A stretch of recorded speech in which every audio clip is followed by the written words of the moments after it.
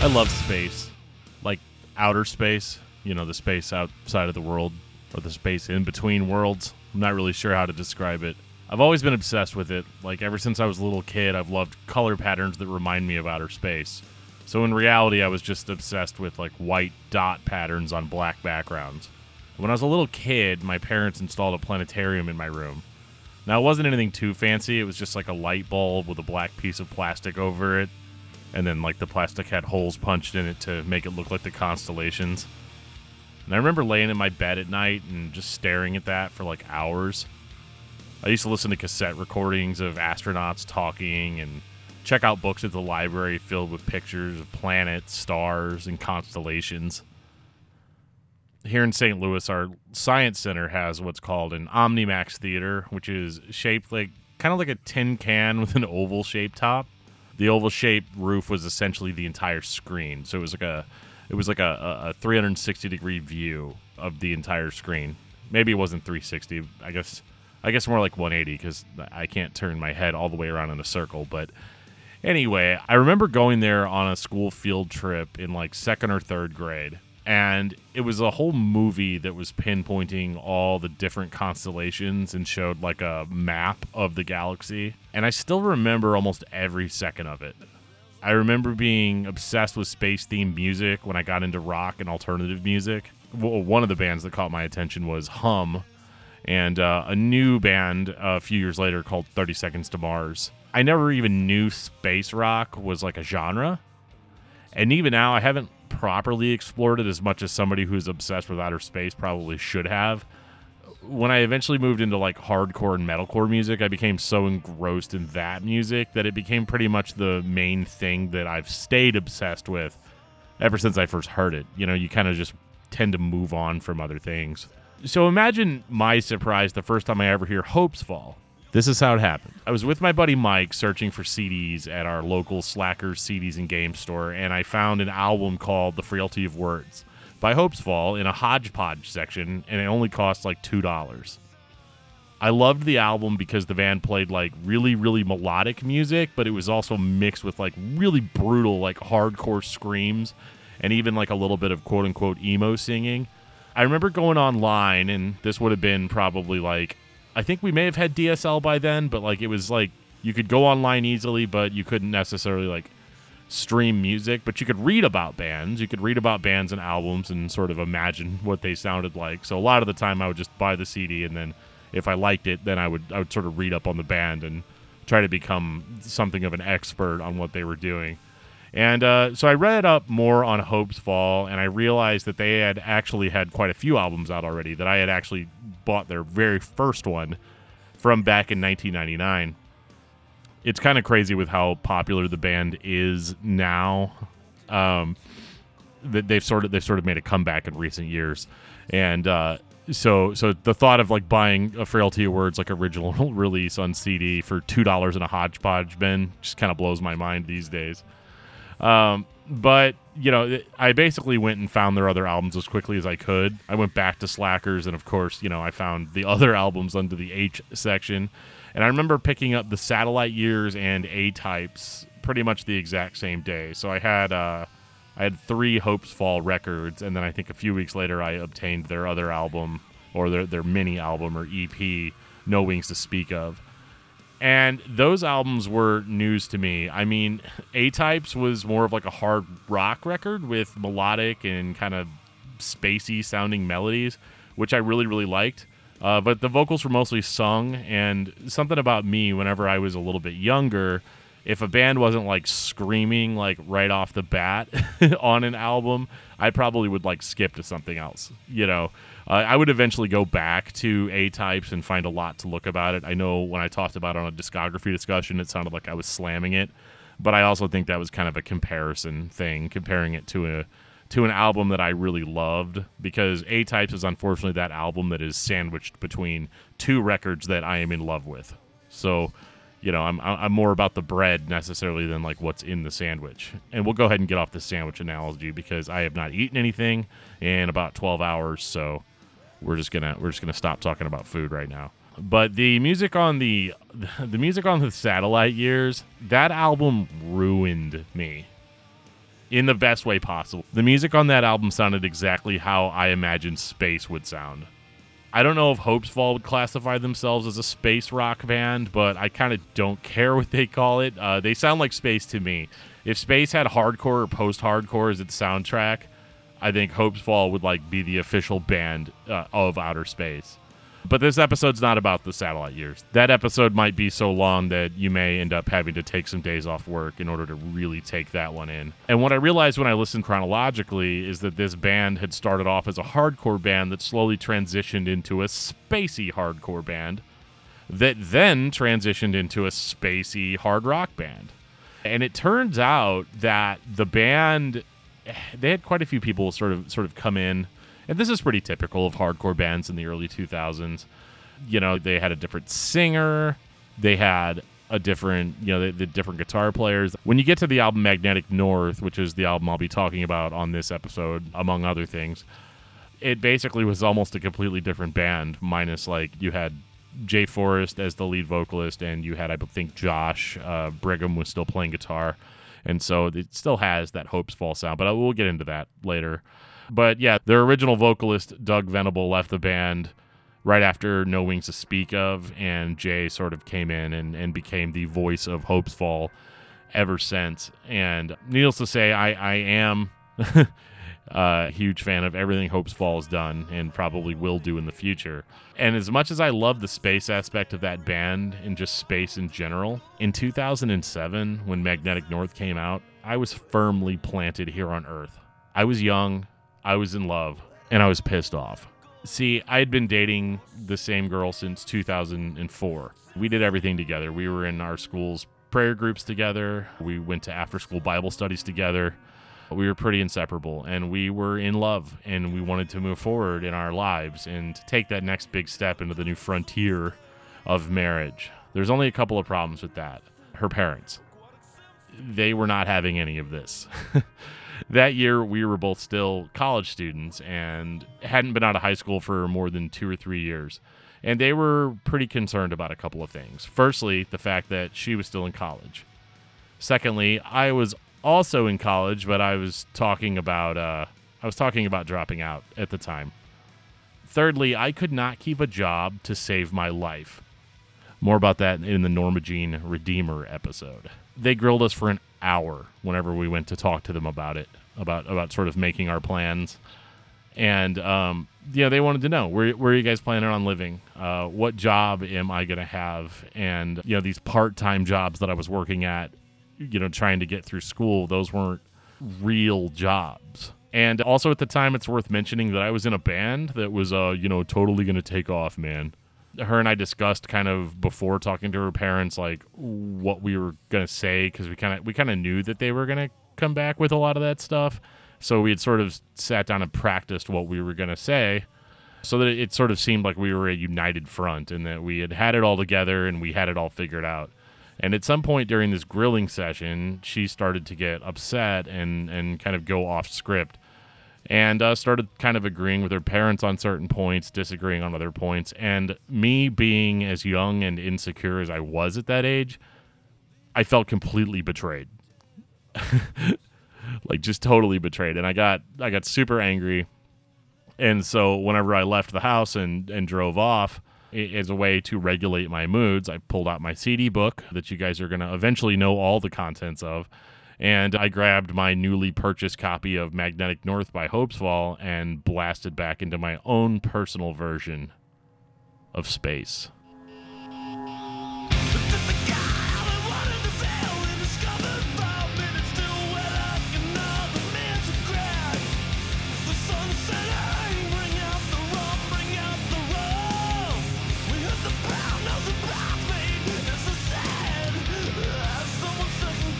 I guess I cried a lot in my car in the mid-2000s, usually while listening to hardcore. It's kind of weird now that I think about it. Anyway, I remember getting to my house. I still live with my parents, and I immediately stole the batteries out of my Xbox controller to put them into my old planetarium because for whatever reason, it'd been a few years since I had used it, but I just kind of felt like I needed it. That was sort of the thing that I did back then, is I would kind of put my headphones in, lay back in my waterbed, and sort of just blast off into space, so to speak, and go into my own world and try to think about things. It was my way of dealing with things, and honestly, I sometimes wish that I did that now in adulthood. I guess I have versions of it, but typically we only have time to sort of collect our thoughts like on the way to work and the way home from work.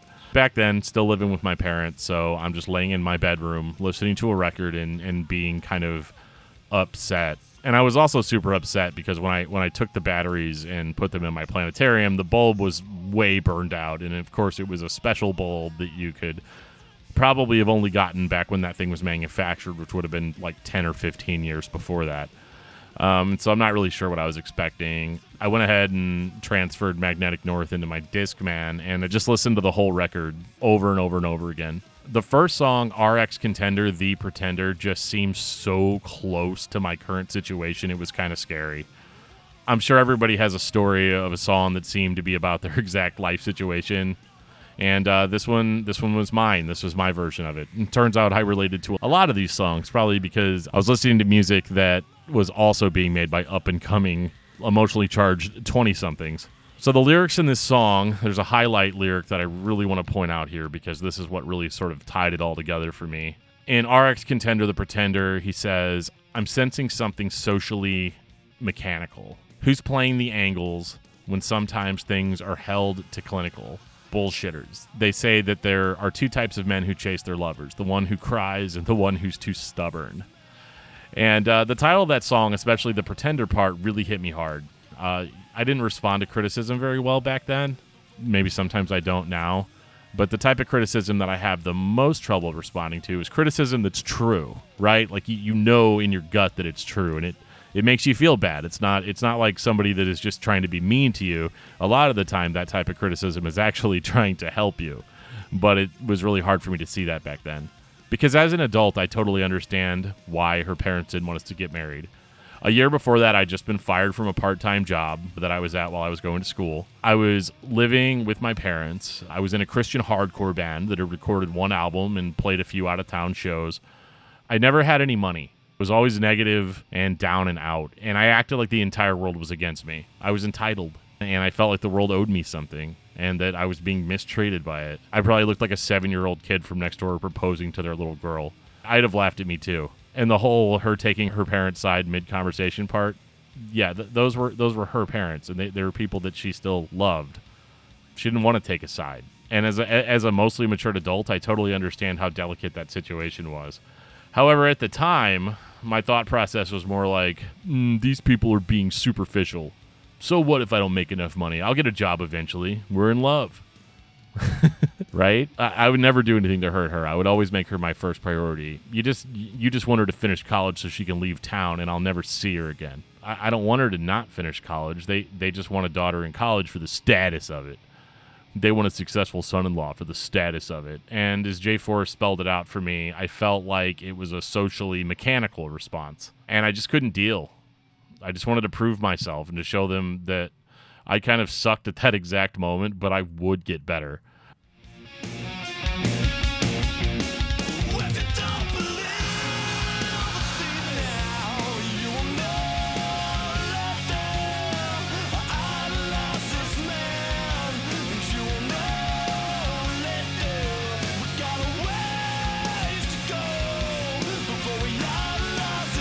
See, at the time, I knew I was a loser, but I knew deep down inside that I wouldn't always be. So let's talk about this album.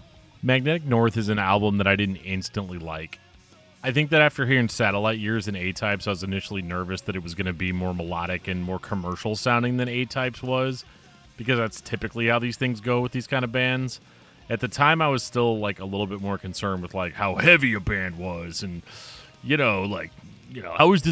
how am I gonna relate to this if they're not screaming all the time? Because I'm disappointed with everything, so I want to scream all the time. So why don't these guys want to scream all the time? They're probably doing it because they think they're better than me. In all seriousness, though, Magnetic North is a beautiful album. And I think as far as the whole space rock aspect of this album goes, this is probably the most grounded in their discography. It's certainly the most like humans on Earth sounding. It's very emotional. It's packed with sort of this realness that maybe if they were like actually singing about space travel, I may not like really be as into it as I am. I like the sound. I like the vibe. You know, I like the melody of this record. I like that it starts off really intense with RX Contender, The Pretender. Obviously, as I talked about before, that song really connected with me where I was at whenever I heard it. And this record is really all over the place. You know, you kind of go from something like A-Types, which is a little bit more commercialized. It's a little bit more clean sounding. It's a little bit more like, hey, guys, we're trying a thing on this record, right? Because the last record you would have heard before hearing A-Types would have been Satellite Years, and that record's a little bit more, I know a lot of people call it a metalcore release. I don't necessarily know, I think, enough sometimes about the differentiations between genres, as I probably should, considering how long I've been doing music discussion-based podcasts at this point. But Satellite Years, I'm just going to say, was a hardcore album, basically, because the vocals were predominantly screamed. The band was overall heavier while still being intensely melodic, just not a lot of those clean vocals, whereas A-Types definitely was like, can we take this sound and sort of try a new thing with it? Can we keep the melody in there? Can we sort of keep the otherworldliness of it in there as part of the sound, but maybe go for songs that maybe radio listeners would be into? I'm not sure if that's what the actual mindset was going into it, but that's how it sort of felt hearing it. And with Magnetic North, they kind of still keep that, but it's like they just know how to write better choruses here. They know how to write better rock songs, but they don't do the overly repetitive hard rock band thing where you basically hear the first verse and you hear the chorus and then you're like, okay, I know what the rest of this song is going to sound like now. They're able to sort of avoid that cliche on this record, because like some of these songs will start off like super heavy, super screamy, super intense, really in your face, until they sort of mellow out a little bit into a more recognizable sort of song structure. But even whenever you're in, you know, kind of a slower song or a little bit more predictable song, like a good example is Cubic Zirconia's Are Forever, is definitely one of those songs where, you know, it could be, you know, a radio single, but then, like, I don't know, the way the melody of that song sort of like prods at you, and there's a lot of like really interesting sort of tempo shifts that go on with that song to where it's familiar, but it's not necessarily predictable. And I think that's what really gets me on this album, is that every single second of audio is sort of very densely packed with a lot of different things. But overall, if you like sort of step back and listen to the song for what it is as a whole, you get a sort of very enjoyable song with very intensely personal and emotional lyrics, as far as I can tell. I've never been very good at dissecting Jay Forrest's lyrics, but for whatever reason, the way he puts his words together and how he sort of enunciates over these songs, it gives me a vibe and a feeling. And as I've sort of talked about on other episodes of this podcast, I'm able to relate to it even if I'm not necessarily relating to what he's saying, if that makes sense. Like, for Hopesfall, you are 100% here for the vibe. You want to have that sort of sci-fi, almost otherworldliness to it, but at the same time, those very human emotions really, you know, maybe I should just give an example of what I'm talking about. There's a song on this record called I Can Do This on an Island, and it's only a minute long. It comes up right after Cubic Zirconians, and it's basically, there's a line in that song where he's like, I'm slowly thinking of switching your head with my body. You know, I don't get it. I don't get that lyric, but I'd be lying if I said I didn't love it, because it is one of the coolest sort of songs to put on when there's a friend around, and hopefully they'll, like, you know, they'll hear that lyric and they'll give you kind of a funny look. But, you know, I really love the sort of the vibe of that song, as short as it is, because it sort of makes me feel like lonely, like isolated a little bit, which I guess sort of fits in with the track title. But I don't know, like, this record is able to sort of pull feelings out of me in a way that most music from this scene doesn't. Like, a lot of bands from this era, like 2006, 2007, a lot of them, for me, were bands that I had already been listening to for probably 3 or 4 years at that point. And whenever I first heard a lot of these bands, they were hardcore bands. And as time went on and this kind of music got like a little bit more socially acceptable for people, it got more popular, it became a lot easier for these bands to sort of be like, okay, well, let's try to write music that's like more similar to what we grew up listening to, on the radio. So I think that Hopesfall was able to adopt that sort of strategy of, we want to play more, I don't know. Like, this is always hard to talk about because I don't know what the actual motivations are behind why certain musical decisions were made. But I guess the point that I was trying to make with that is that, like, a lot of these bands that went more mainstream sort of lost their sincerity over time, right? Like, it's not that they weren't writing good songs or that they didn't, enjoy what they were writing. I'm talking about bands in general, not Hopesfall. I think Hopesfall is unique in that they sort of are still playing the kind of music that they've always played, but presenting it in kind of a different way. Kind of like what I said on the Norma Jean episode with Redeemer, how they had sort of taken the elements that they were really good, but packaged them in a different way in order to make it more acceptable. I think Hopesfall kind of did the same thing with A-Types and Magnetic North. They just did it better in Magnetic North. And I feel the emotions behind those songs better, and they're able to sort of feel relatable, even if I don't have a lyric sheet in front of me telling me exactly what the songs are about. I enjoy sort of the more artistic aspects and the metaphorical aspects of Jay's lyrics.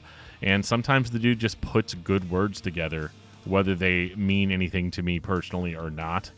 And like I did with a lot of music at that time, I sort of just associated my own. I mean, the entire point of this podcast sort of associated what I was hearing with what was going on in my own personal life.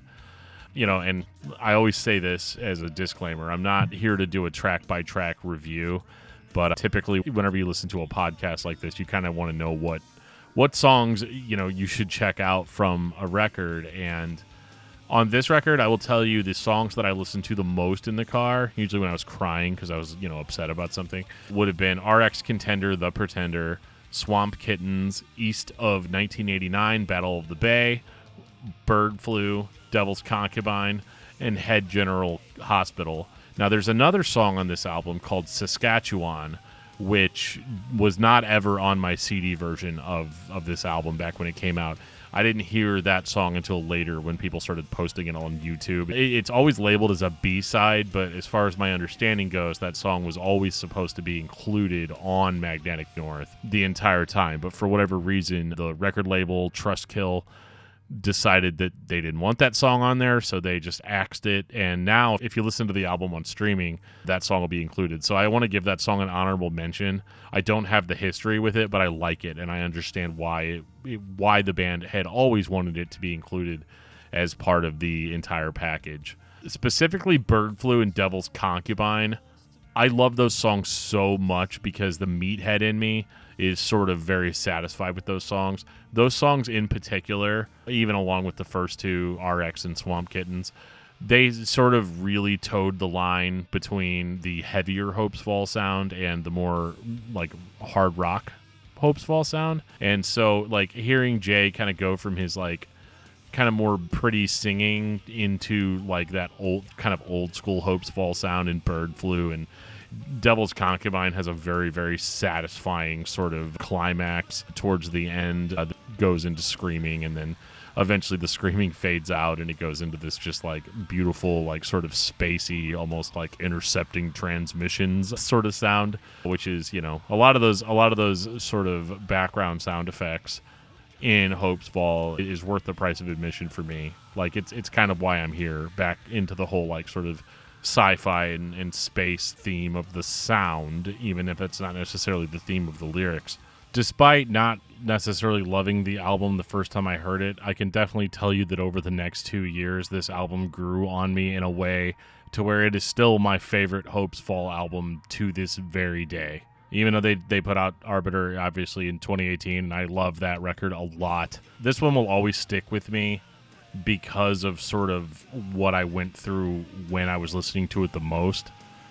Because, after this whole conversation with my future wife's parents, about, how I basically just was a loser and not good enough for their daughter. 2 weeks later, I dropped out of college, which is like kind of like their biggest fear. And like I said earlier, I'll get into why I did that in a different episode with a different album.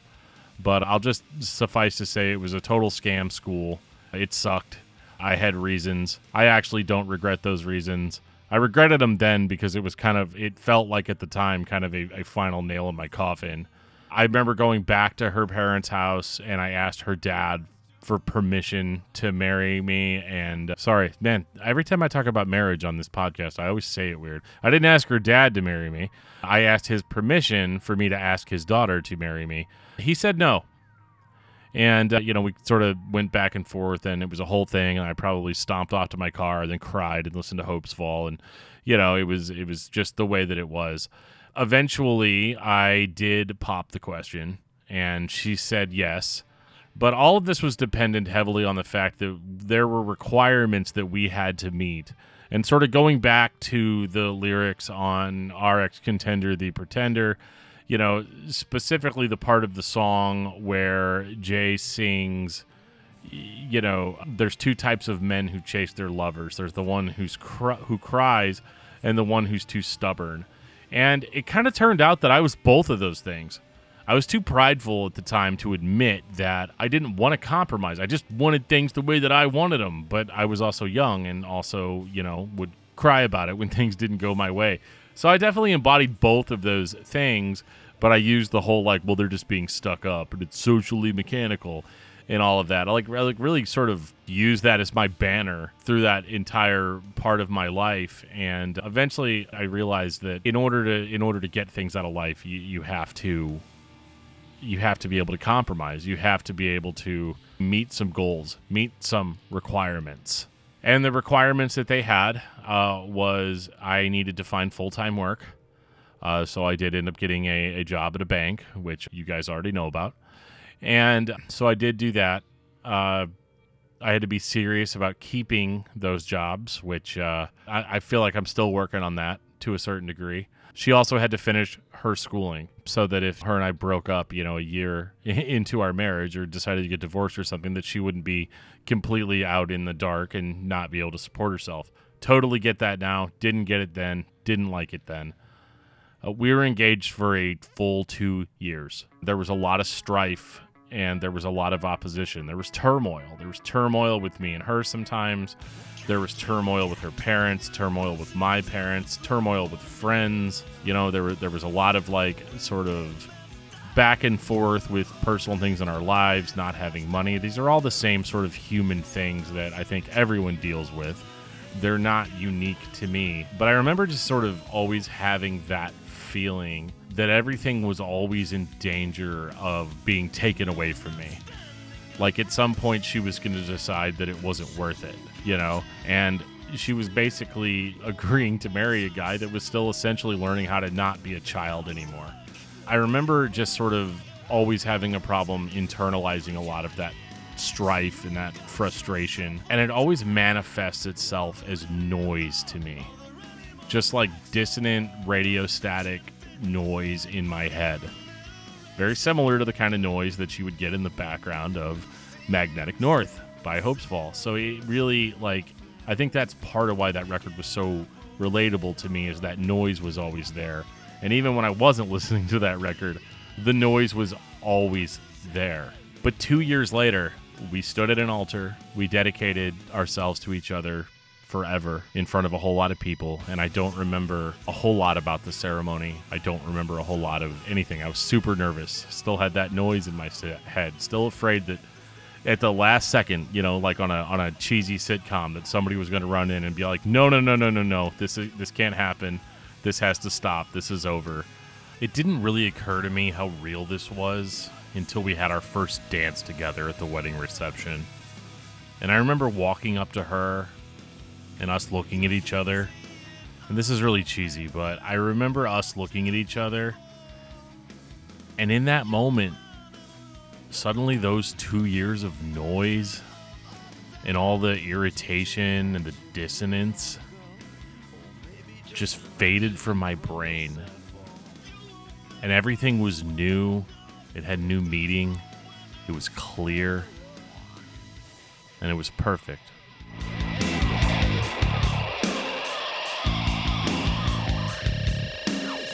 There's no bleachers, about bedsides. People build people in their head. There's no bleachers, about bedsides. People build people in their heads. Your head. There's this sort of picture in my brain where I think back to us leaving that reception in the back of my brother's Ford Taurus that night to go start our new life together. And even though I knew my problems weren't going to just disappear one day, the noise of my brain would eventually return. I took a lot of comfort, though, knowing that I wasn't going to have to face it alone anymore. This was now a 2-passenger vessel, and this story will absolutely be continued in the Arbiter episode. World's gonna make you a part of it. So world's gonna live you out. So wanna live yet the senses. Never ever let your body feel. So world's gonna make you a part of it. Thank you so much for listening to this episode of DFT's Dungeon about Hopesfall's Magnetic North. Still love this record. Still listen to it all the time. I don't listen to it every day like I used to, but after doing this episode, I might just drop that into the regular rotation again, because listening to it and getting ready for this episode just really brought back so much of those feelings and those emotions and how important this record was to me at that time in my life and continued to be important to me for a very, very, very long time. If you guys think that this record's important, if you guys like this record, share your stories. If you don't want to share them publicly, I totally get it. Send me an email, dftdungeon@gmail.com. I want to hear your guys' story. Leave a comment. Subscribe to the podcast if you guys like these episodes. Let me know. I'm on social media in all of the regular places. I have a Patreon. There's links in the show notes. I really just want to thank you guys so much for listening to this podcast, all the people that have subscribed, all the people that have come to the Discord. You guys are all amazing, and I really don't know what I'd do without you. I'd just be talking in the dark in my basement to nobody, which I'm totally fine with, but I do enjoy your guys' interaction. So keep it up, and I will see you guys again on the next episode.